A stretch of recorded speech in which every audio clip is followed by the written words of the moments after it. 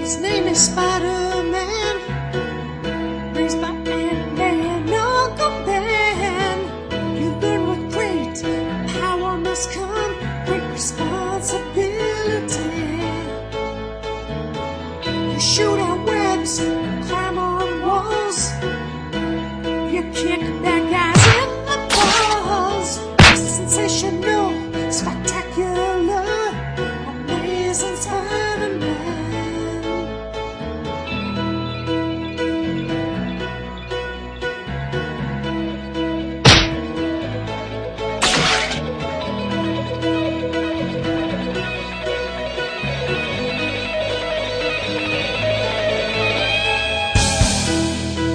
You tried to fight some crime. You said sorry to fear, but maybe next time. And although it's tough, you never give up. You fight on and on and on and on. Episode 187 for July 2012. The Spider-Man Crawlspace podcast is sponsored by MailOrderComics.com. They have today's comics at yesterday's prices, and the discounts start at $38 and they go up to 75% off the cover price of new trades and comics. An example is on the Spider-Man No Turning Back trade paperback. In this one, Morbius attempts to cure Kurt Connors from becoming the Lizard. And it also reprints Amazing 688, the 691, and Untold Tales of Spider-Man number 9. Now the cover price is $20. Mail order has it for just $12.39, which is 38% off the cover price. So check them out at mailordercomics.com. Welcome back, gang. We start this show with a couple more live callers, and then we wrap that up, and then you'll get a chance to hear our grades of the Amazing Spider-Man movie. So let's get on with this show. Who's on the line? Danimal Clan is apparently the name I've chosen. Danimal Clan. Welcome, sir. What's your handle on the board? Is it Danimal Clan? No, it's Dan Gavosden. Got it. Are you the voice of Spider-Man from the Amazing Fantasy? No, that's Dan Gilvizian. Oh, I'm embarrassed. He's close enough he can pretend. Go ahead. Hey, I like that episode with Magneto you guys did. What did you think about it? Hey, spell out your last name, Dan. It's Gvoz This is impossible. Den. Yeah, I know. It's a crazy one. Good God. And where are you calling from, Dan? I'm calling from Maryland. Nice. Yeah, we've the second one from Maryland. And you're our last caller. Oh, my. Woo!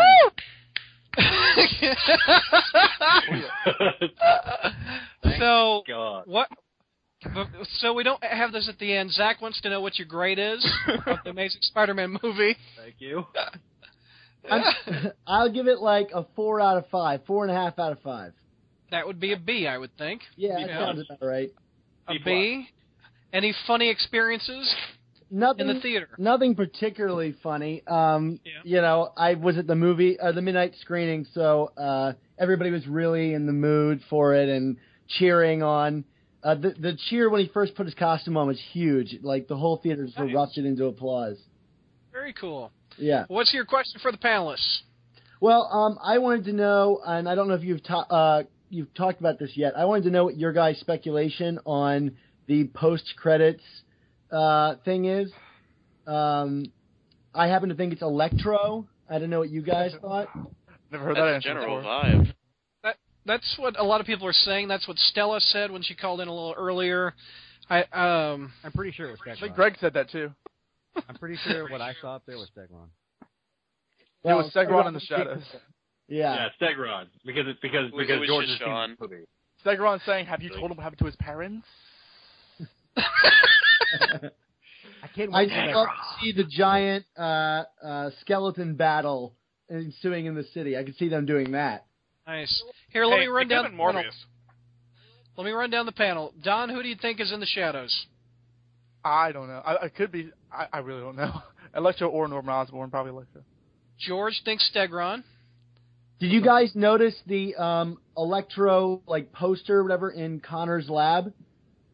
No. I'd like to amend mine to White Rabbit. White Rabbit. Oh, I guess you I didn't looked know. up for stuff when I saw it again, but I didn't see any Easter eggs. I didn't see, the newspaper wasn't written by Robbie Robertson or anything like that. Well, next time you see it, check out, and he's in his office. It's an Electro. Above his desk, there's a giant poster on the wall with like a cabin in silhouette with a giant electricity bolt, like blowing it up. I did not see that. Yeah. Here, let's keep going down the panel. Who we think it is? Bertoni, who do you think it is? It's obviously Shashan. Didn't you not see those sandwich crumbs? Kevin, who do you think it is? Tell him what happened to his parents? Honestly, I don't necessarily think that's an actual supervillain. It could just be part of a organization or Oscorp or another guy like the Indian guy that was in this movie. Yeah. JR, is it Norman? Not necessarily. It's whoever. I mean, I don't even know if it's been decided yet. It's probably just been thrown out there, and they've already turned the script for Spider-Man 2 over to another couple of guys. So, basically it depends on, I don't know if they've made up their mind who it is yet. George Berman and Brad Douglas. It's us. Zach, who do you think it is? Is it Ben Reilly? It's not Ben Reilly, but I would like for it to be Electro. If it is Electro, that'd be kind of cool. I think Electro would make a very good-looking villain on screen. Can I give you guys a follow-up question? Let me hear Chris. We got to get Chris. Oh, Chris, sorry, who do you Chris. think of the Shadows? Oh, well, to be honest with you, I didn't sit through the credits because those little scenes are never worth it. It was horrible through the credits. If you go again, this one was thankfully like the first Avengers credit scene where it's just after a couple of credits, you don't have to wait through the whole thing. Chris has got a point. That one at the end of Avengers totally sucked. Except for being awesome. There was the part where it was awesome. To a gag. Well, I totally lost my thought. What were you saying, Dan? I was going to ask if it is Electro, which I think a lot of us are assuming. How do you feel like they're going to handle the series now that we know it's going to be a trilogy? Do you think Norman Osborn appears in the next one and turns into the Goblin, and then the third movie they kill Gwen? Because I already have it. Kill Gwen. I already have Go ahead, Don. The next movie plot worked out. He's going to go for the Daily Bugle. He's going to meet Harry and Mary Jane. There's going to be a love triangle. He's going to fight a supervillain. And in the process, Gwen dies, and you get like the love triangle twist where he goes for Mary Jane. Oh no, the shippers. That's how it's going to end up. I think number 3 is going to be the Goblin Bridge fight. Yeah, yeah. You think they'll end like 2 or 3 with the 122 scene of Mary Jane closing the door? Or maybe like the Clone Saga scene where Mary Jane closing the door with Peter. No, because I actually don't think that anyone working on the films even knows what the hell that is. I think they're all just going off of Ultimate Spider-Man crap, and that's all they really care about. George, I'm going to have to say movie before you make those insults, because I don't think you're right. I'm going to do it anyway. George, I would disagree with you, but whatever. I don't know what the hell I was going to say. George has distracted you so badly. I know, I knew there's this would too much happen. man to my right.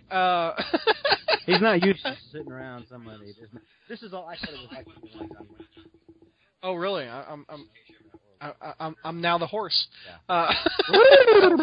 No, wait. I just saw the movie, and yes,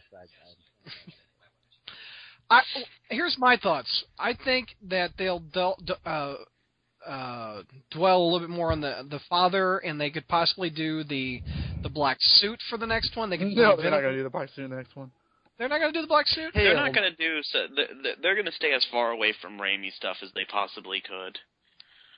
You know why I think they're doing the black suit is because they have a Venom spin-off movie they're trying to get off the ground. And it's supposed to tie into the other films. Yeah. 1 second. They were trying to get a Catwoman movie off the ground after Batman Returns. That took like 12 years, so... Wait a And minute. it never came out. As far as I'm concerned, it never came out. Where was and to be fair... A Venom movie from the other films that we've been told now. They have been. So they're trying to continue that line. No, they're not trying to continue it after 3. They're trying to do it in this new universe. I'm hearing Brad outside the Well, window. then Venom has to have a new origin. Right. We have to That's redo why. Venom's origin. We have to waste time telling somebody else's origin a second time. That's why I think number 2 will have Venom in it.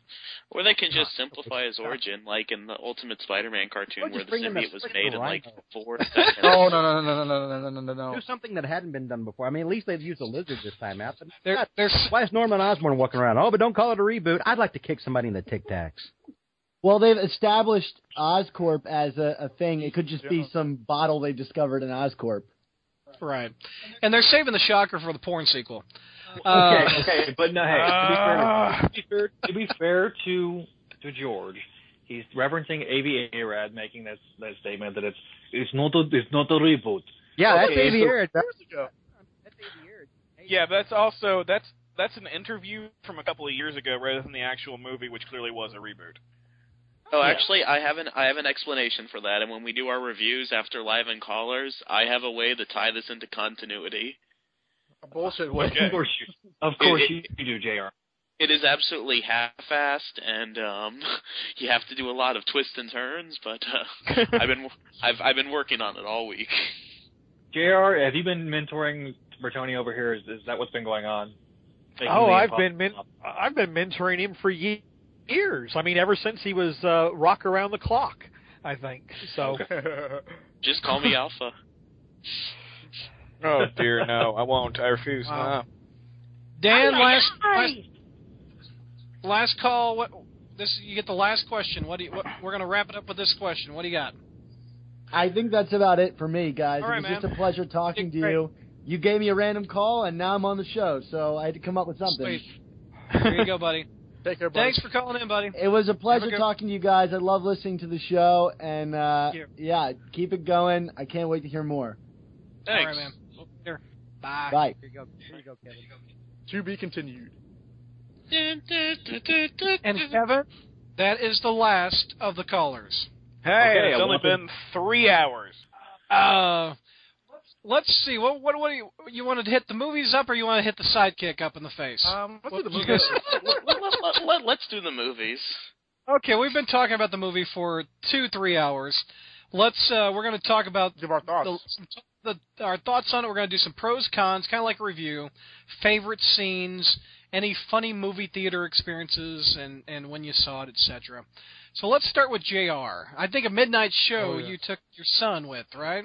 Yes, I did. Yep, took my 10-year-old son to a midnight show, and fortunately, Child Services was not there to tell me that I was keeping him out too late. So waiting for this.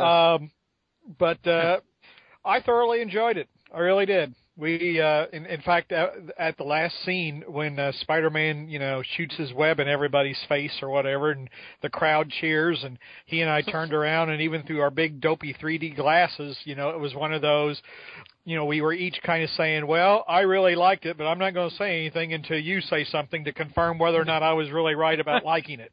Yeah. That's kind of like what we're all doing now. Yeah. I thought the cast was excellent. I thought it was extremely well cast. I actually did like the effects. I went to the 3D showing, and even though it was still not what it should have been. But at least, it actually did kind of make fairly good use of the technology. I especially liked the spider web when he did the spider web that he was going to lay on in the sewer. I really liked that kind of depth that it had. And overall, the story worked. So those are my pros. Are you wanting to do everybody's pros and then everybody's cons, or how are you doing? No. Let's do each panelist one at a time. So let's go through all your stuff. Okay. JR. The cons, even though I did like the casting, Garfield and Stone are not 17-year-olds, and it was distractingly so obvious that they were not 17. The most notable thing that I noticed about Emma Stone, for example, not being 17, is the dinner sequence. Okay. Now, I have a 17-year-old daughter right now, and so that gives me a pretty good idea how 17-year-old girls will act. Well, if the dinner scene had gone off with me arguing with her boyfriend, after the boyfriend had left, she would have got up, yelled, called me an asshole. Her little brother would have said something stupid, and she would have said, "Shut up, dork!" She would have stormed out to her. Right now for you, JR. She would. What's that? We can do all of that right here, right now for you. Yeah. Well, she would have found her boyfriend, and she would have apologized profusely for her dad being an asshole. When her mom came out to get her, she would have said, "All right, Mom, I hear you." And then when her boyfriend jumped over the ledge, she would have started seriously freaking out. That's how a teenage girl would react. And as far as Andrew Garfield, I mean, I'm not a movie person. I'm going to have to defer any comments about the techniques of movie making to Mr. Cushing. But it was obvious to me they were shooting around the fact that Andrew Garfield is 6 feet tall. I mean, it seemed to me that there were a number of like perspective shots where you were looking like over another character's shoulder at Garfield, or that he would kind of hunch at times, you know. And the scene where he and Gwen are in the hallway together and they're the same size is even creepier than the lizard CGI, because Garfield is a full half a foot taller than her. So that, to me, that was a big con, even though I did like the two. Another con is the fact that they went back to they talked about how different they were going to make this in the other films, and yet we still had a scene of New Yorkers banding together to help Spider-Man. Oh my God. I just like, this was one of those where, face palms. And then they had done a pretty good job of not making Rise Ifans, who I was kind of surprised. I thought, after his behavior during Comic-Con, he was going to be slurring all his lines, and he was going to be drunk, and he was going to have an anti-American tirade during the film, but he didn't. And it was C. Thomas Howell from Soul Man, whose son was rescued. You're welcome, Brad. I have a living Wikipedia to my right. And they had a scene of him down in the sewer, like talking to himself, like Norman Osborn did in the first movie, and then ranting and raving about, making better men or whatever. It was like they avoided it. They avoided going for the supervillain moment, and then they did a real cliched supervillain moment. That's right. We're making better men down here, boy. Exactly. Oh, and one more I have to admit, I don't know if it's a con or not, but whenever the lizard would say, Peter Parker, it was like, oh shit, that's Voldemort going, Harry Potter. And every time he said Peter Parker, I also instantly thought Harry Potter. But overall, it was a good movie. My favorite scene was the death scene with Captain Stacy, because I honestly thought they were going to go for Amazing Spider-Man 90, and then they turned it on its ear. By the way, listeners, spoilers. Yeah. Well, we are doing spoilers, right? No, it's fine. I just wanted to be that guy. I wanted to be the spoiler guy. I'm sorry. Yeah, and so they did that and turned it on its ear. I really did like. I liked being led to somewhere where I thought I knew where they were going, and then them to surprise me. As far as I didn't have any great scenes in the or things in the theater, because it was the 3D showing was relatively sparsely populated, so there was nobody dressed up, nobody acting stupid, no duct tape rhino horns. But what we had actually was they had a contest, like you went in, you filled out a slip, and you entered a drawing for one of these. Who's Marvel Select Spider-Man figures. Yeah. And so Spencer and I each entered in, and we didn't win. They had a list of whoever was posted, and so we went and looked at the table, and saw the names, and I said, well, buddy, maybe better luck next time, patted him on the head, and we walked out. We got out to the parking lot, and I heard somebody hollering at us, and he was saying, hey, and I was like, oh, fuck, who the hell is yelling at me? Who the hell is yelling at me in an empty movie theater parking lot at 3 a.m.? Editor's been drinking again. Yeah, and it was this guy running toward us. He was probably in his early 20s, whatever, and he had one of these figures, and he said, "You know what? I'm not going to need this thing or do anything with it. Here, you guys can have it." Aww. And so you got the figure? And so after I thanked him and and watched him go away, I shoved Spencer down on the ground and said, "It's mine, boy."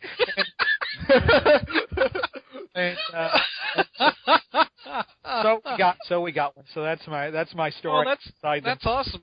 So, question for you, JR. Yeah. What do you think of Oscorp and in the film, etc.? I knew they weren't going to show us who Norman was, because I think they want to hold off on the casting of that role until they give him something to do, and that's why on the thing with whoever the mystery man is, I don't care, because all it is a tease. They can make it Norman, they can make it Electro, they can make it a nobody. It's like you could the next movie it could be Norman. You could see Norman and he could be saying, "Oh yeah, I sent so and so to see you at the at the very end in jail." And what if it's Joey Z?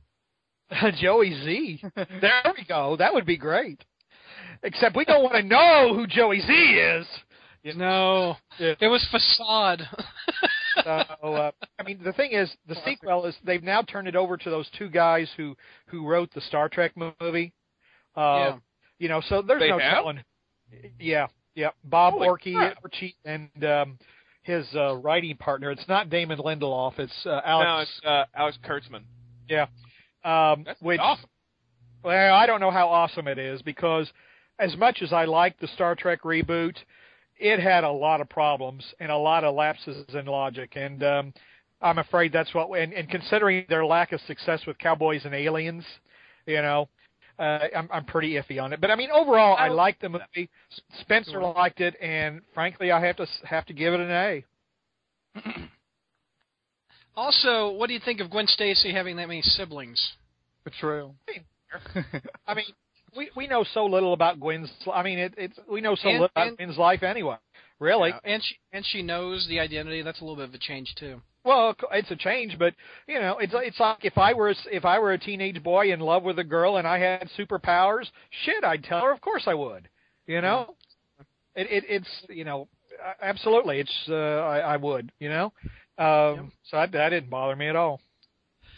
Kevin, what's your take on it, sir? I was shocked and amazed.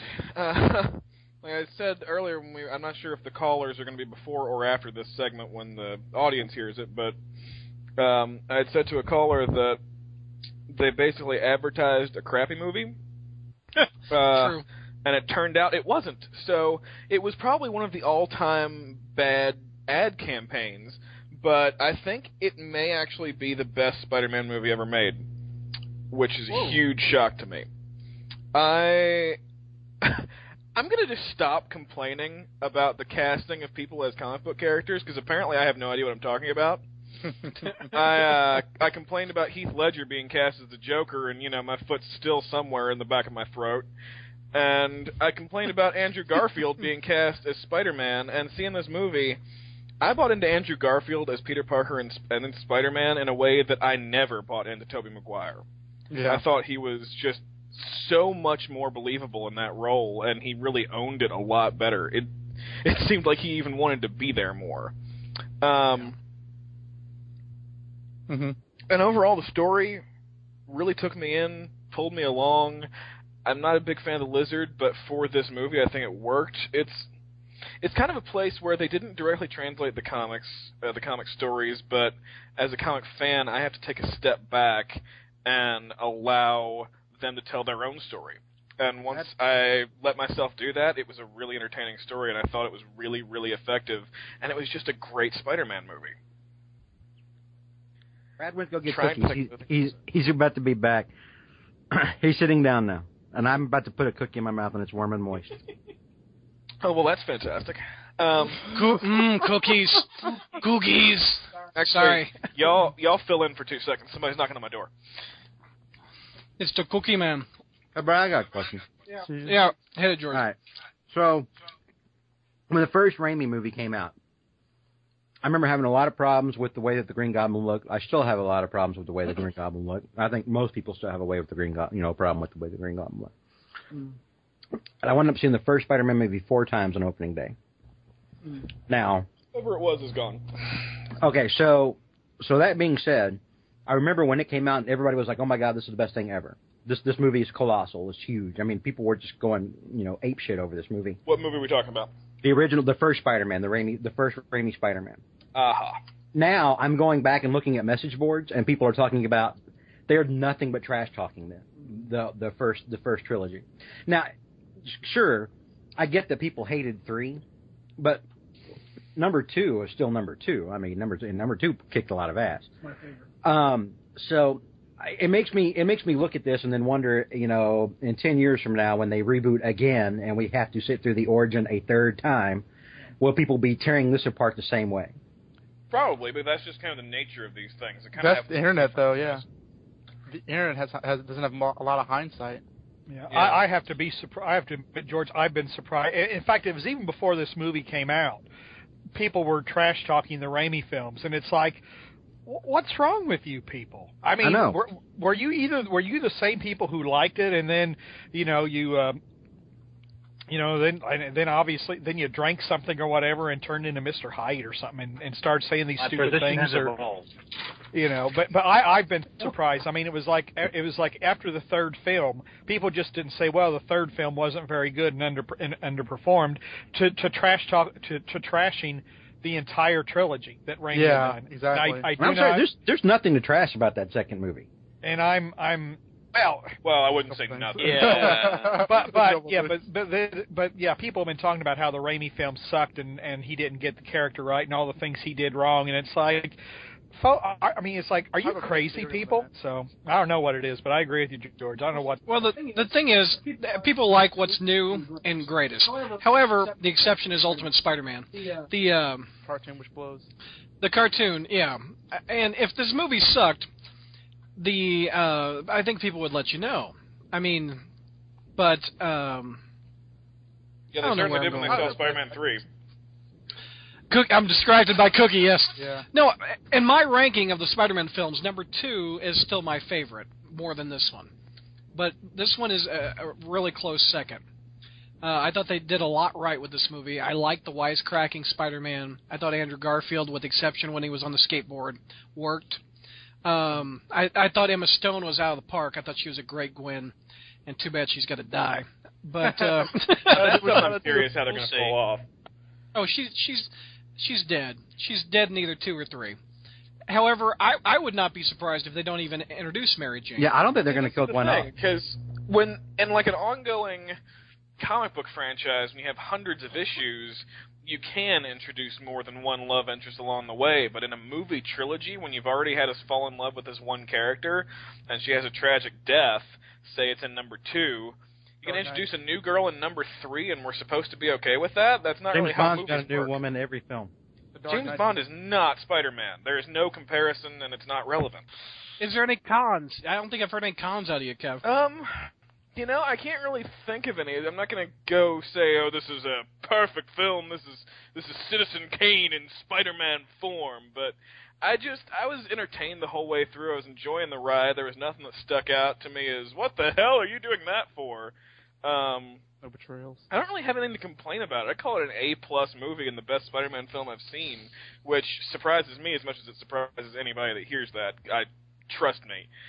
Flash forward to 10 years, and Kevin Cushing is looking back at this film, saying, "Oh, this sucks. The new one's so much better." It's possible. I mean, to be honest, I was thrilled by the first 2 Raimi movies when they came out, even the third one. It was the first time I'd seen Spider-Man on a big screen. They captured a spectacle. Willem Dafoe as the Green Goblin was cool. I was enjoying James Franco as Harry. And I was just really into them when they first came out. But, in more recent years when I've gone back to look at them, I do see how campy they are. And it's not as good to me. And now after seeing this movie, it's sort of like I never really watched the old Michael Keaton Batman films now that I've seen the Christopher Nolan Batman films. I probably won't watch the Tobey Maguire films anymore either. But, yeah, my mind can change in another 10 years, too. That's possible. I could see another great Spider-Man movie, go back to this one and say, well, that wasn't as good. But for now, I really enjoyed this movie. What's wrong with Spider-Man 2? Anything? What don't you like about 2?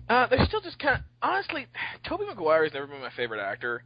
I'm looking even like the Great Gatsby trailer and thinking, that looks like an awesome movie. I wish Tobey Maguire wasn't in it. That was Spider-Man.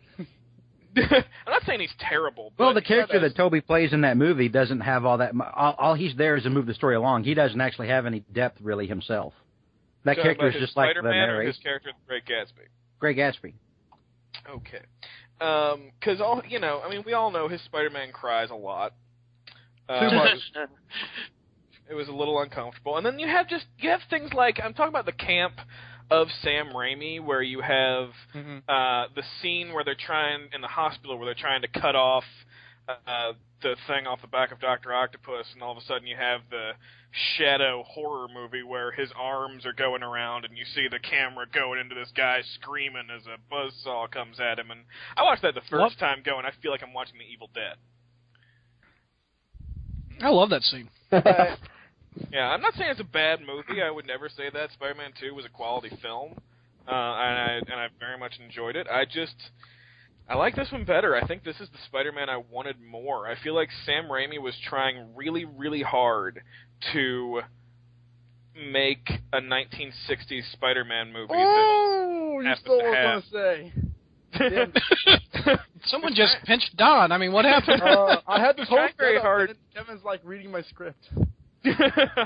Wow. What I'm saying is Sam Raimi was trying very hard to make a 1960s Spider-Man movie that just happened to be filmed and take place in the modern world, whereas this Spider-Man movie, much like the Ultimate Spider-Man comic book, which I thought was done quite right, was made as Spider-Man in modern times, and I thought it worked out really well. And I thought early on, if I'm going to give Brian Bendis carte blanche to kind of remix things and figure out what Spider-Man is as a high schooler in the modern world when he's writing the Ultimate Spider-Man comic, then why shouldn't I give these movie makers the same right? And once I think that way, I thought they really, really pulled it off well. Cool. All right. Any other comments, Kevin? That was good. I think I just talked for like half an hour, so go ahead. No, you're good. Let's do Bertoni now. Well, pros and cons and grade and any funny experiences in the theater. Well, first off, I had this thing prepared because even after Aviator had said the thing, even as close to a year ago, like someone somewhere on Formspring, I don't think it was Brevoort, but somebody was saying that, like, no, this is still the same continuity. This is all that happened in between the scenes. And then the poster said the untold story. So... That was Aaron. Aaron said it in that same quote where he said this isn't a reboot. Okay, so here is how. First of all, this is just for fun. I don't actually believe that this is in the same continuity. This is just like there's a Star Wars site called Wikipedia where they try and tie everything in the continuity with hilarious results because like it's not possible to do. So. Here's how it works. Now, for this to work, little changes like, Sally Field and Rosemary Harris, I mean, you have to take changes like actor changes and the fact that houses look different. Those are cosmetic changes, so you have to ignore those. All right. So Peter Parker, Gwen Stacy, Harry Osborn, and Mary Jane Watson, they all go to the same high school. We just don't see them all together at the same time.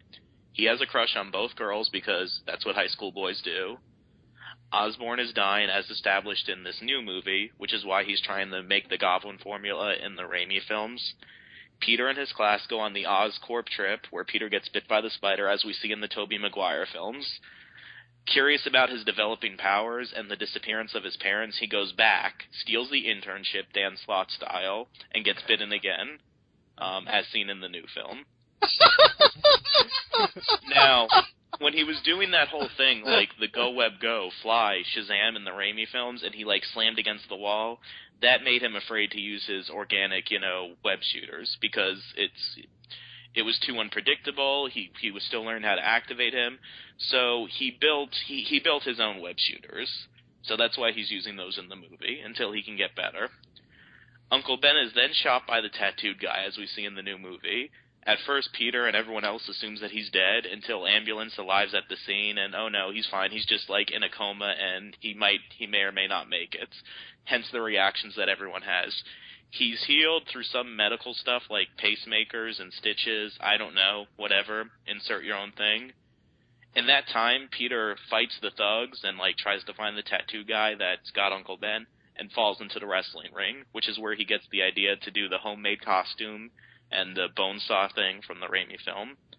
Then the Sandman shoots Uncle Ben weeks later, which undoes, like, the stitches or the pacemaker or whatever, which kills him, therefore making both the Tattooed Man and the Sandman responsible for his death. At this point, the rest of the new movie takes place, and it all takes place before the graduation scene in the first Raimi film. Peter's costume is different because it's still being developed into the final post-graduation version. He isn't comfortable with his organics yet, so he doesn't use them. Kurt Connors is eventually paroled because of a lawyer he uses. Oh, well, he was under the influence of, like, lizard DNA, so It does, it doesn't count. And he takes a lot of meds, and it makes him forget that Peter is Spider-Man, which is why he doesn't know in the other Raimi films. Gwen Stacy and Peter have a falling out before college for reasons that we don't know yet. Now, in Spider-Man 3, we see that she's a model. So as a model, I imagine that she's taken a lot of mind-altering drugs like cocaine or whatever, and LSD. Like we all do out in L.A. Yeah, so she's forgotten that Peter's Spider-Man, among many other things. Mary Jane doesn't know who Gwen Stacy is in the third film because, well, we rarely remember every single person from our high school, even though she ran in the same crowd.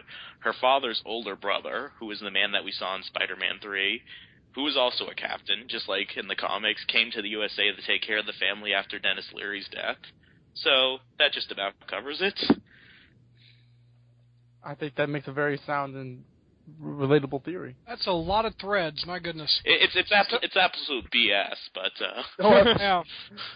So well, what's your grade, Marvel Josh? stuff, What do you think? Oh yeah, Tom Brevoort will say, actually, that's exactly what it was. I did something similar during House of M. And Wait, C is what he often puts. What's your grade though, Josh? What do you think? Maybe a B+ or an A-. I enjoyed it. To me, it felt like Spider-Man characters, but they weren't in the Spider-Man world. If that makes any sense, there was some things missing that I've said this before, J. Jonah Jameson, you can go through a whole year or two with comics without a Jonah appearance, that's fine, but when you're building a new universe, that's one of the things that you need to establish. So without stuff like Jonah Jameson and other things, it didn't feel like Spider-Man. One problem that I had, and this was kind of a problem in the Raimi films too, is that in the original Amazing Fantasy 15, Peter let the burglar go because Peter was full of himself. He's a star now. He doesn't need to bother with such things as tripping a burglar. In the Raimi films, it's because the guy ticked him off. The guy screwed him over. So yeah, he's going to let the guy get robbed. And then in this movie again, it's another case of, a guy was a jerk, so Peter doesn't do anything to stop him getting screwed over, which I think kind of undermines the original lesson a little bit. Let me do it this other way. Yeah, you could do it that other way. Oh, I'm sorry. I think we're taking pictures. I'm sorry. Okay. Oh dear. Oh, that's scary. Are you serious? Yeah, I'm sorry. You better be. I think it undermines the original it's like they're trying to justify Peter letting the burglar get away, which it's not supposed to be justified. It's supposed to be a mistake. And if the guy isn't mean to they had to make the guy. Oh, sorry. He's so distracted right now. Well, don't let me get in the way. Well, now they're tickling, so. Lower. Sorry. Lower? Are you saying lower? Higher. Oh, I'm so sorry. This is always a bad idea. Mm-hmm.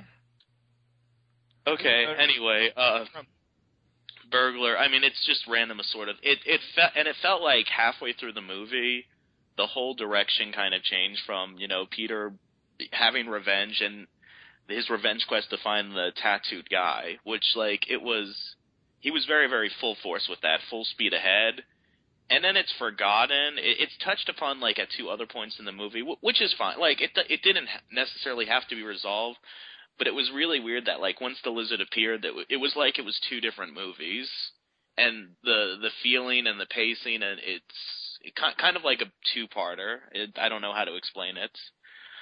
So that kind of hurt the movie for me, the fact that it was a two-parter. I think that a lot of the criticism that I've seen is that from non-comic book fans is that this is too soon, we just did this stuff, and I think that the film producers felt this way, so that there was a big conscious effort not to repeat stuff from the Raimi film, which is why they didn't do the wrestling and stuff like that. But in trying not to repeat some of the stuff from the Raimi film, like leaving out Jonah and other things, I think that it hurt the film a little bit. Not a lot, but there was some notable absences, and I know why they were absent, because again, they're trying not to retread the Raimi ground. At the same time, we got the New Yorkers again, and almost the same ending as the first film. I vow not to be with this girl because because of my curse or because of, you know, her dying father guilted me into it. I did like the movie generally. These are just some nitpicks that I had about it. It was a fun movie. Wasn't the best ever, and I found myself getting more excited for it. I haven't really been excited about it these past few months, but like once it was in the final week, I actually found myself looking forward to it. Theater stories, not really that much. When Spider-Man pulled off his mask to like save the little boy in the car, which was actually done a lot better than I thought it would be. Someone in the theater immediately screamed, "What?" when he took off his mask. That person was me. Because I was like, oh, we're doing this. He just like went right to pulling off the mask, and I was like, oh, no, not this again. But the rest of the scene played out and proved me wrong, which made me happy. And at the end, when they were doing the countdown to that like lizard DNA bomb or whatever, one of the kids who I took with me, he was 9 years old. He didn't quite understand like the mechanics of the bombs or that they stopped it. So when it went off, like. And the battle was over, and Captain Stacy died. He said, "Well, I guess everyone in the city's a lizard now." And then I mentioned this on the call-in part. On the way home, I compared like Captain Stacy in the original comics. I'm like, yeah, his dying thing was be with Gwen always and protect her. And then what happened? Well, she died. But we'll do that next year. Yeah. All right. Let's see. Who wants to go next? I do. All right, Don, hit it. Because Kevin stole half my answer. So I want to get the rest out before Chris and Zach do. Yeah, I got to say, because I saw this twice. I saw it on midnight showing Against All Reason because I have work in the morning. And I saw it last night with a friend. And I got to say, like, I really, really like this movie. I think a lot of what I see from the message boards and, you know, general online fur is that, like, there's a lot of comparisons to the Sam Raimi films for understandable reasons. And I think that very much like Ultimate Comics, this does, to me, watching this movie was a lot like, okay, if there was not only no Spider-Man trilogy, but no sort of like Marvel Renaissance of superhero movies, because superhero movies have been a lot more closer to the comics. If you just took like a Spider-Man movie idea and put it on the screen, this is probably what it would probably be like. And I think honestly this is better because it is more believable. This is totally a Spider-Man you can kind of believe in. Like, you know, he's still, it's not, you know, you don't have the wrestling scene, you don't have the bugle, but you're still, I think the spirit of the character was very, very, very much there. Andrew Garfield, he was so perfect as Peter Parker, I didn't even notice till the second time. I knew he was Andrew Garfield because I had seen The Social Network, but he was just Spider-Man. He got the Peter Parker, he got the nebbish, you know, nerd down, he got the Spider-Man personality completely down with the confidence in the costume and all that stuff. And, like, you know, his mistakes, he's not a loser. He's a normal guy who goes through consequences by having a double life. And he just acted his butt off and did really, really well. I really enjoyed that performance. Emma Stone has replaced Rosario Dawson as my new celebrity crush because she was so gorgeous in this movie.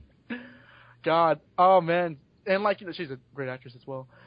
She made me care about Gwen Stacy, and I don't care about Gwen Stacy. I don't think anybody who's honestly read a Gwen Stacy comic cares about her unless you read Sins Past and laughed at it like I did. But about, to me, she felt like an honest. I really disagree with JR. Sorry, pal. That, like, I thought they really did come off as teenagers. I don't think they looked like they were their age. I mean, Emma Stone's my age, but, like, to me, at least they acted like they were understandably teenage without acting pretentious or, you know, talking down to people of a certain age. So I bought their chemistry immediately as opposed to the Kirsten Dunst and Tobey Maguire chemistry. I thought the action scenes were above peer. Spider-Man was acting like Spider-Man. He was using all of his abilities at once. He wasn't just standing there and punching Dr. Octopus like he did in Spider-Man 2. And I really don't want to make this movie sound good by tearing down the other movies because I have a tendency to do that, and that's not honest because I still really like the Raimi movies. But I think Kevin kind of hit a pulse of thought that those movies, as good as they were, and they are legitimately great comic book movies, they really are kind of set in this, like, idealistic 60s-ish kind of narrative. Like for instance, New York is completely different. When Peter Parker is walking down the street in New York, it almost looks like the 50s. Where it's like in this May Spider-Man movie, it looks like modern day New York. You know, it's grimy, it's bright at night, you know. But it's an honest city, and it's like everything about this movie I felt was really, really it was true to what the idea of Spider-Man is. You know, a guy gets spider powers by means of science. He's a smart guy. You know, he's withdrawn because of his upbringing. He's not a certain way. Like, I think that, like, they got the nerd part down to where he's not so much an outcast. He has a lot of things to offer, but he's just withdrawn because he's not been given a great way to effectively present that to people. So there was a lot of things going on in this movie. I don't want to go on too long. The cons, I have only one real big con, and I'm wondering how much this makes or breaks the movie. That there was a big thing with the Uncle Ben killing in that, yeah, it was Peter's fault, but I don't think Peter ever realized that it was his fault that Uncle Ben died. I don't think he ever had a single definable moment of regret and guilt that set him on the quest of being Spider-Man. Spider-Man kind of became a revenge thing, and then kind of like gradually coalesced into like, well, I need to use my powers responsibly and to protect people. And he got there. He got where he needed to be. But I don't think there was that particular moment where he needed to have a sense of what I have to do, otherwise, you know, another uncle will die or whatever. And I'm really, really wondering if that was a major, major flaw of the movie, because it worked out well enough. But so for you, Don, the retelling of the origin backfired, or did more harm than good? No, I'm not saying it backfired because that's too strong of a word. I'm saying they legitimately didn't have that moment. Like in Spider-Man 1, to me, one of the best scenes in any superhero film is when he says, "What about my uncle? Did you give him a chance?" And then the music stops and you see it's the same guy. That is an excellent moment, and they didn't need to copy that, but that moment defines who he is. And they didn't have that here. When he's talking to Gwen, when she's cleaning up his wounds, and he says, "I need to stop the lizard," she says, "You don't have to. No, it's my responsibility." And he's on the bleacher saying, "Those people could have died." You know what he needs to do as Spider-Man, but you don't have that moment that has to get him there.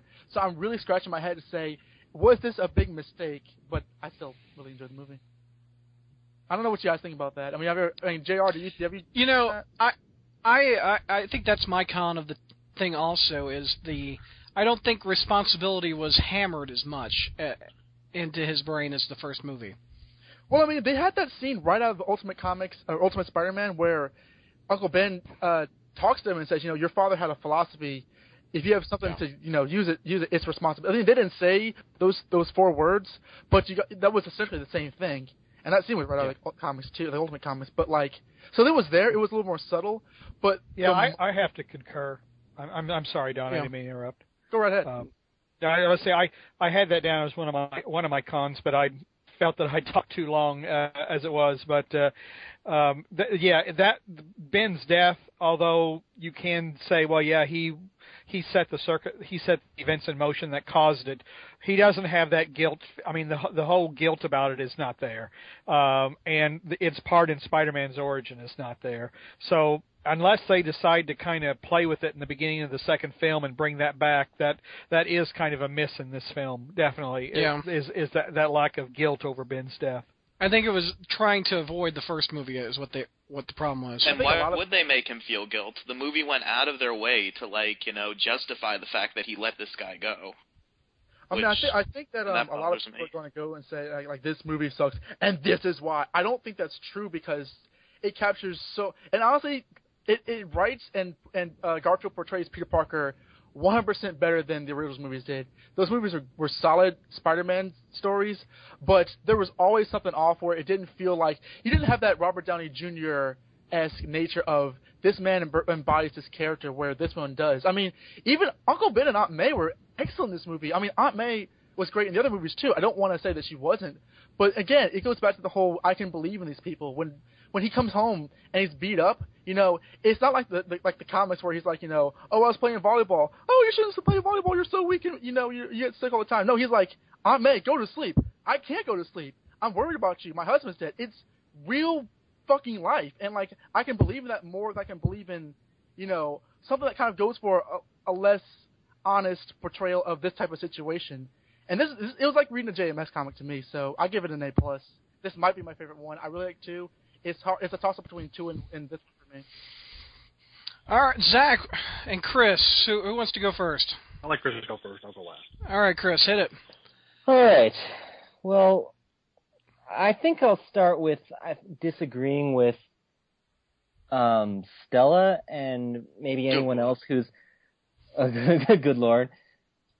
Yeah, no, like anybody else who's saying that this movie is more of a new take than the first Sam Raimi movie, because I actually think, like, on a very fundamental level, these movies are like almost exactly the same. Like there are a couple characters switched out for, you know, playing different roles, but it really is fundamentally like the same arc. And I can go into it. JR brought up a couple things, like the scene with the freaking New Yorkers and the cranes. Like, I'll get to that in a minute. That was terrible. And before I go further, I actually did like this movie a lot. I'm not gonna give it an A, but I'll give it a B, because I really had a whole lot of fun watching it. But like, down to, like, I'll start with like a really small example of what I'm talking about.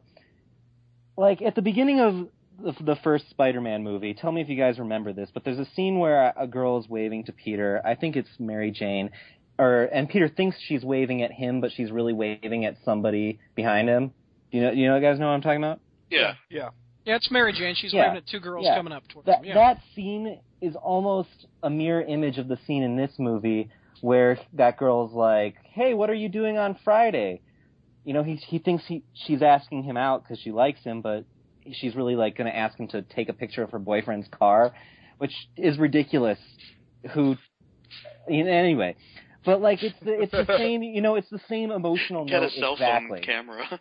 You know what I'm talking about? It's the same emotional note exactly. It serves the same purpose. It's saying the same thing about the character. And the whole movie felt like that to me. Like, there was something that was different, but it was doing the same thing. Or sometimes it was doing the exact same thing. Like, it's freaking Spider-Man's origin. Who needs to really see that again? What I really wish they had done is just rebooted it, set it in high school, but assume that everybody knew that he got bitten by a spider and his uncle got shot, because everybody freaking knows that he got bitten by a spider and his uncle got shot. There's not, like, I don't care how big of a comic book fan you are, but every single person who has heard of Spider-Man at this point should know his backstory. And I felt like a lot of it was just redundant. You know, you had the scene of him breaking crap because he's not used to his powers and his hands are sticking to things that he doesn't want to, just like in Spider-Man 1 where his hand sticks to the paper on the side of the bus.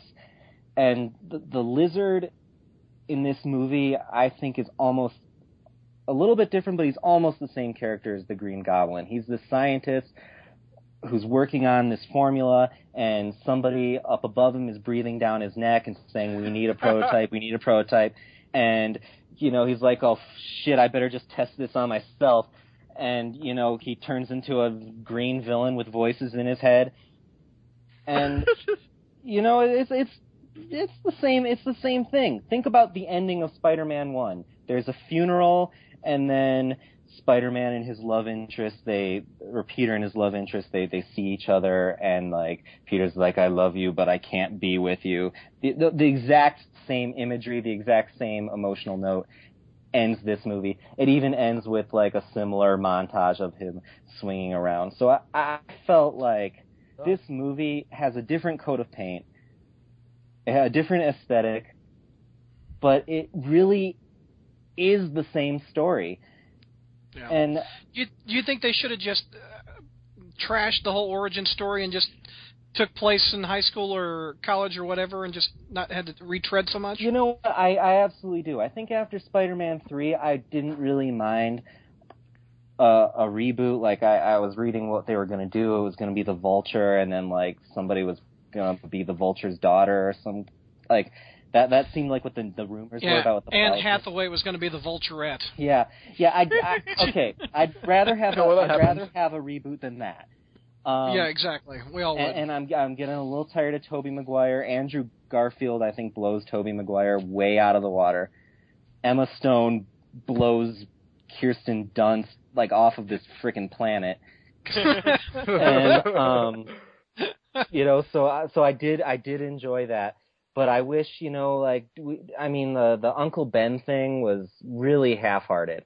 Like, I agree with everybody who's saying that, you know, it never really sinks in that, you know, this is his fault and it's this failure that drives him forward. It's just like, he really is like looking for revenge. So for the next 20 minutes after Uncle Ben dies, he doesn't, for George and people who may not have seen the movie, the Uncle Ben's killer is this blonde guy with big sunglasses, and he has like a star tattoo on his hand.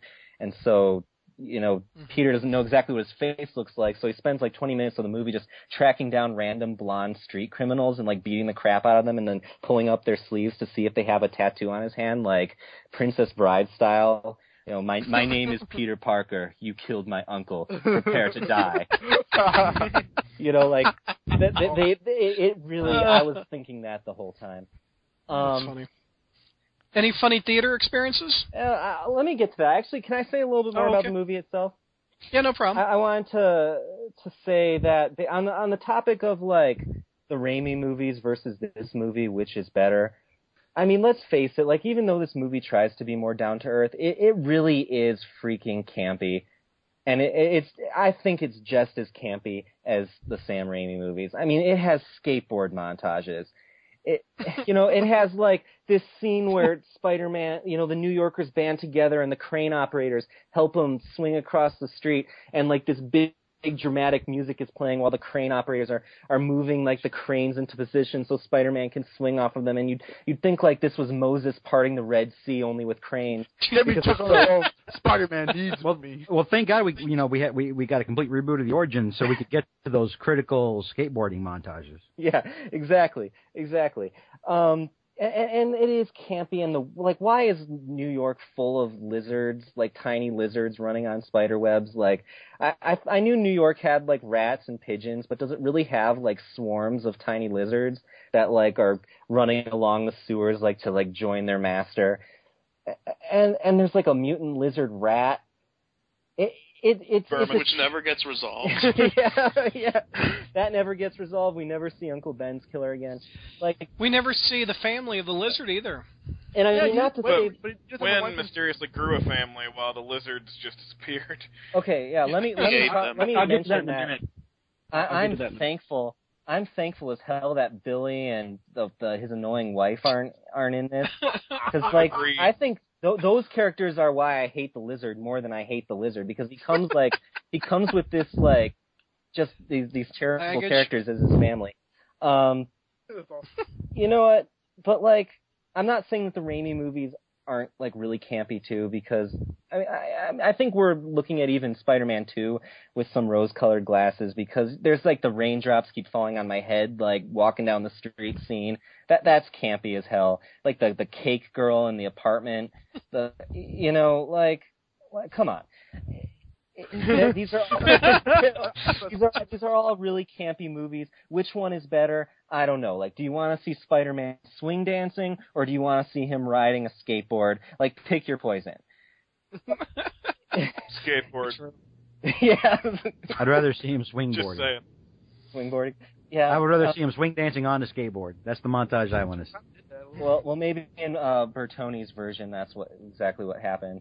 Like Bertoni's version, he kills Betty. Yeah, the whole movie. I did like the movie. I thought the fight scenes. I thought the lizard was fine. I really liked the cast a lot better than the old one. This movie doesn't have a Willem Dafoe level performance in it. That's just classic like that. But all like just the consistent line of characters are at a higher level. Funny. I'll get on to the funny experience in the theaters. Nothing really particular to this movie though. Like, actually wasn't as crowded as I expected. And there was a guy sitting near me who, I don't want to like disparage the mentally ill, but something was going wrong with him, and he was like shaking and like making commentary on the movie. Like, the scene where Kurt Connors is first turning into the lizard, and he has this like sort of club hand with like this scales around his fist that he has to peel off. Yeah. Like when you see that shot where he first wakes up and he sees his hand like that, this guy is like, "Oh yeah!" Like, it's not the appropriate response to that. Like, yeah, like all throughout the movie, like shaking with excitement.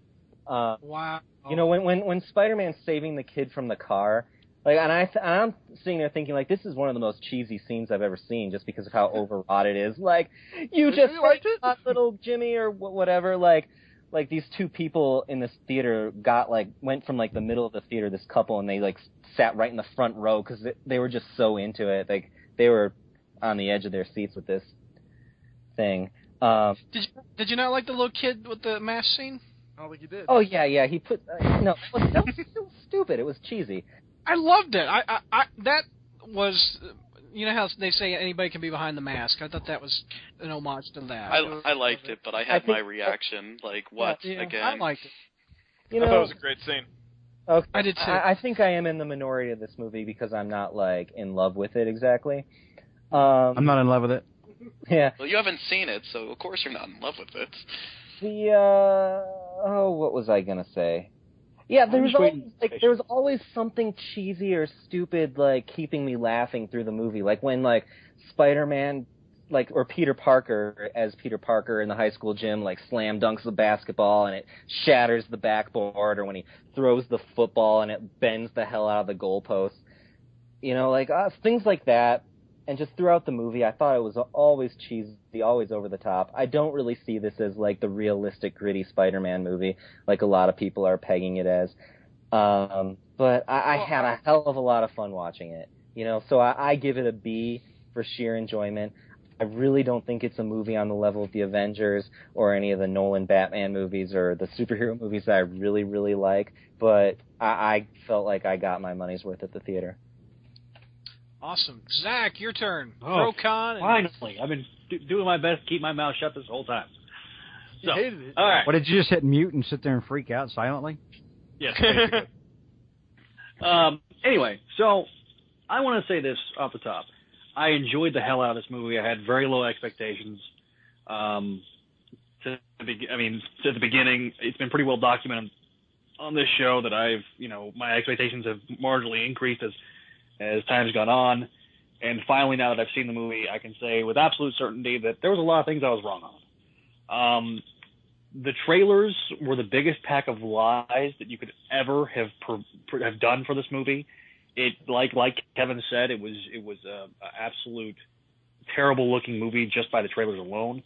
The third trailer was a lot better in telling you what was actually going to be in the movie. I was a little worried going in because I had heard some rumors that they were going to make some major changes to the origin, such as Peter's father genetically altered Peter to be susceptible to spider DNA, and that the spider actually triggers the spider bite triggers his metamorphosis. And they kind of hint that at the game that he is absolutely unique in that regard. But I pros loved Gwen Stacy Emma Stone as Gwen Stacy. Loved Andrew Garfield as Peter Parker and Spider-Man. I thought Tobey would define Peter Parker, especially in the first movie, but he really wasn't that big of a. He could not deliver the line, the quippage that what little there was in the first movie. He couldn't deliver those lines well. Like when in the scene, for example, in the Raimi film, where he's fighting the Green Goblin for the first time, and the Goblin's attacking the members of the board. He's like, "Let her go, Gobby." He doesn't say it with as absolute conviction and snarkiness. It comes across as a little weak. Well, Tobey Maguire has a really girly voice, though. To be fair, that's true. But if you're an actor, Kevin Cushing can attest to this. If you're an actor and you're having to deliver a line with forcefulness, would you alter your voice enough to where it sounds a little more convincing than that? You try to make it sincere. That's all I can say, and I don't think it was. Yeah, exactly. If you saw the footage at Comic-Con last year with Andrew Garfield, he has a love for this character that I don't think that Tobey Maguire had. I think this was just a job that Tobey Maguire got, and he was happy to fall into it. And he was kind of in that all shucks mode, and then Spider-Man 2 rolls around, and he's kind of less in the all shucks mode. And now he's becoming more Tobey Maguire. And by the third film, I think it's so evident that he was quote unquote phoning it in and cashing the paycheck that we've seen him do much since, really. So, I loved Andrew Garfield. And I've said this before. I say this during the live caller part of the show. I was really concerned that Dennis Leary was going to be Dennis Leary as Captain Stacy. I thought it was believable enough, his portrayal, that I wasn't taken out of the film by Dennis Leary's performance. I thought it was, as accurate as it could be. He was kind of a Jameson hybrid. Now there's been mentioning of the ultimate influences. There's really only two that I could really just pick out just instantly. One was the speech that Uncle Ben gives. Two was the way Uncle Ben dies. Now, let me be clear with this. This was by far and away the weakest part of the movie. You said that there wasn't emotional resonance. I got a little emotional about it because of just when I was watching it. It did draw me in enough to where I was emotionally invested. But when I thought about it later, it's like, oh hey, we killed Uncle Ben. Now we can move on. There wasn't the level of depth that there needed to be with that scene. It was like, oh great, Uncle Ben's dead. It was kind of ho-hum, and I don't think it was the intention of the filmmakers to do that, and they may reference it in the next films, but really, it could have been, it should have been more. The Lizard. I know we've mentioned Billy and Martha Connors, but with them not being in the film, it robs the humanity of the Lizard a little bit. He was very one-note, somewhat of a caricature of the Lizard, to me at least. And I thought he was by far and away the weakest part of this film. I felt that they could have done more with the Lizard, and it just wasn't there for me. I thought it was fine. I love that we did get the little lab coat reference. We did get lab coat. Yeah, twice. Yeah, we were all wrong on that shit. We were all wrong. And every last one of us. I mean, look, we all were kind of apathetic to this film. I mean, Don wasn't particularly excited about it. Bertoni was kind of. Even I wasn't that excited. But Brad, I was hysterically anticipatory of this film. I mean, I don't think I was thinking about anything about the trailer or whatever. I guess I was keeping an open mind.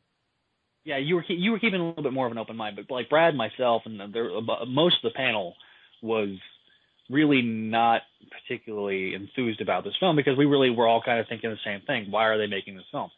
And even coming in and out of the movie, I had people, because there was a couple of people that were at the Avengers film that were behind me in the Spider-Man film, and they were like, "Oh, look, it's the comic book guy," because I apparently had talked their ear off, which I'm prone to do, and as evidence on this podcast. So, pretty much everybody, anybody that knows anything about me and comics has been asking me, why are they making this film? And did it need to be made? No. Did I enjoy the hell out of the ride? Yes. Now I saw it IMAX 3D, which I had never been to an IMAX theater. I had never been. I'd been to an IMAX. Excuse me. I'd been to an IMAX theater when I was 6, but it was so forgettable. I don't even remember what I watched. But I'd never watched anything in IMAX 3D. At first, here's my funny story. So I had like a group of friends that were supposed to go with me on Tuesday. The Tuesday it came out. And it ended up like dwindling down. People couldn't make it. People couldn't show up. And I get stuck with the woman that's like 6 months pregnant, but she looks like she's 9 months pregnant. She's huge. She's got her swelling feet, so she's having to prop her feet up on the seat in front of me. I get to hear her bitch and moan about it, pretty much everything, about showing up to the theater, and her whining and moaning because she's pregnant. And my buddy who's married to her can't seem to cut the cord, at all. I mean, I understand, from JR's, infinite pearls of wisdom with marriage that it does, your wife does put up with a lot, but this is like, he's not done anything without his wife in over a year, so it's kind of pathetic in certain aspects of it. But anyway. She's pregnant, he did something. Yeah. Assumedly. But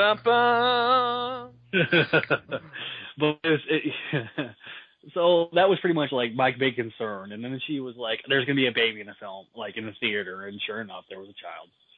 But I love the 3D effects to me because I think it was so much better because it was shot in 3D. The rendering was well. I mean, the web at the very end shoots at you. You've got like when the antidote is released in the atmosphere, it looked like snowflakes and it was all popping out, and that was kind of cool. the rendering was pretty good. I liked the 3D aspect. JR, did you notice anything about the 3D that you liked in particular? Well, I liked the like when they were at Oscorp and you were seeing the holograms. Yes. I thought that was a pretty good use of 3D, and like I said, when he came up with that kind of that web cot that he laid on while he was waiting for the lizard in the sewer, and the fact that it had depth, I liked the 3D. I do wish they had done more with it, though. It seemed like there was more they could have done with it. So it was one of those where I say, yeah, I liked it, but man, it could have been better. Yeah, and the cranes, the crane was kind of cool, but they could have done a little bit more with the depth of the cranes, too. The crane scene, let's talk about the cons. The crane scene was okay, it wasn't great, but I was getting, oh my god, this is the exact same thing I've seen before. The crane scene was awful. Sorry. Real talk, it wasn't that great. It was pretty bad. When you think about that scene, first of all, it's absurd to think. I know we're watching a movie about a guy crawling walls and spinning webs, but it's absurd to think that there's that many cranes at the same time in New York City. Willing to do that for one guy. Yeah, willing to do that for one guy. Block to block, position themselves through like an evacuation of Manhattan. They managed to get themselves, and they managed to synchronize their operation exactly right so that they would all line up. The logistics of this is like freaking mind-boggling. The cops are still for him. When you guys are talking about the crane scene, I just thought of another funny theater experience. There's like a kid in front of me, and as Spider-Man, he's injured. He whips for the first crane, and he misses, and he's falling. And then there's a beat or two where you're like, did he just fall? And this kid in front of me yells, "Splat!" Can I say mine though? Because like the same scene had one where the kid said something. Yeah. So kid said "splat." Yeah. Like last night, I just thought of that till just now with the crane scene. When when he runs out and he jumps and he misses the web and he falls, and there's a beat. I think someone in the theater kind of started giggling, and then there was a 5-year-old after that beat of silence, a 5-year-old says, he goes, "How's that funny?" And the entire "How's that funny?" just roared, and I could not stop laughing at that.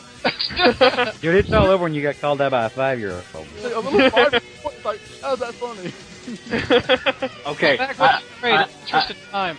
Yeah, in the interest of time, because the scene, moving on, right? In the interest of time. What's your grade? Yeah, okay. My interest. And I'm getting my grade. What's your grade? Is a B+. George, quit being an ass. Oh my god. My grade, real quick, an A. Pro is the casting. I thought Andrew Garfield and Emma Stone were outstanding. Con, responsibility was not emphasized enough, and I'll share it one more time. A woman, I went to a midnight show. This woman had a mixture of perfume of cigarettes and perfume, and within an hour, she was snoring. So that is my funny theater experience.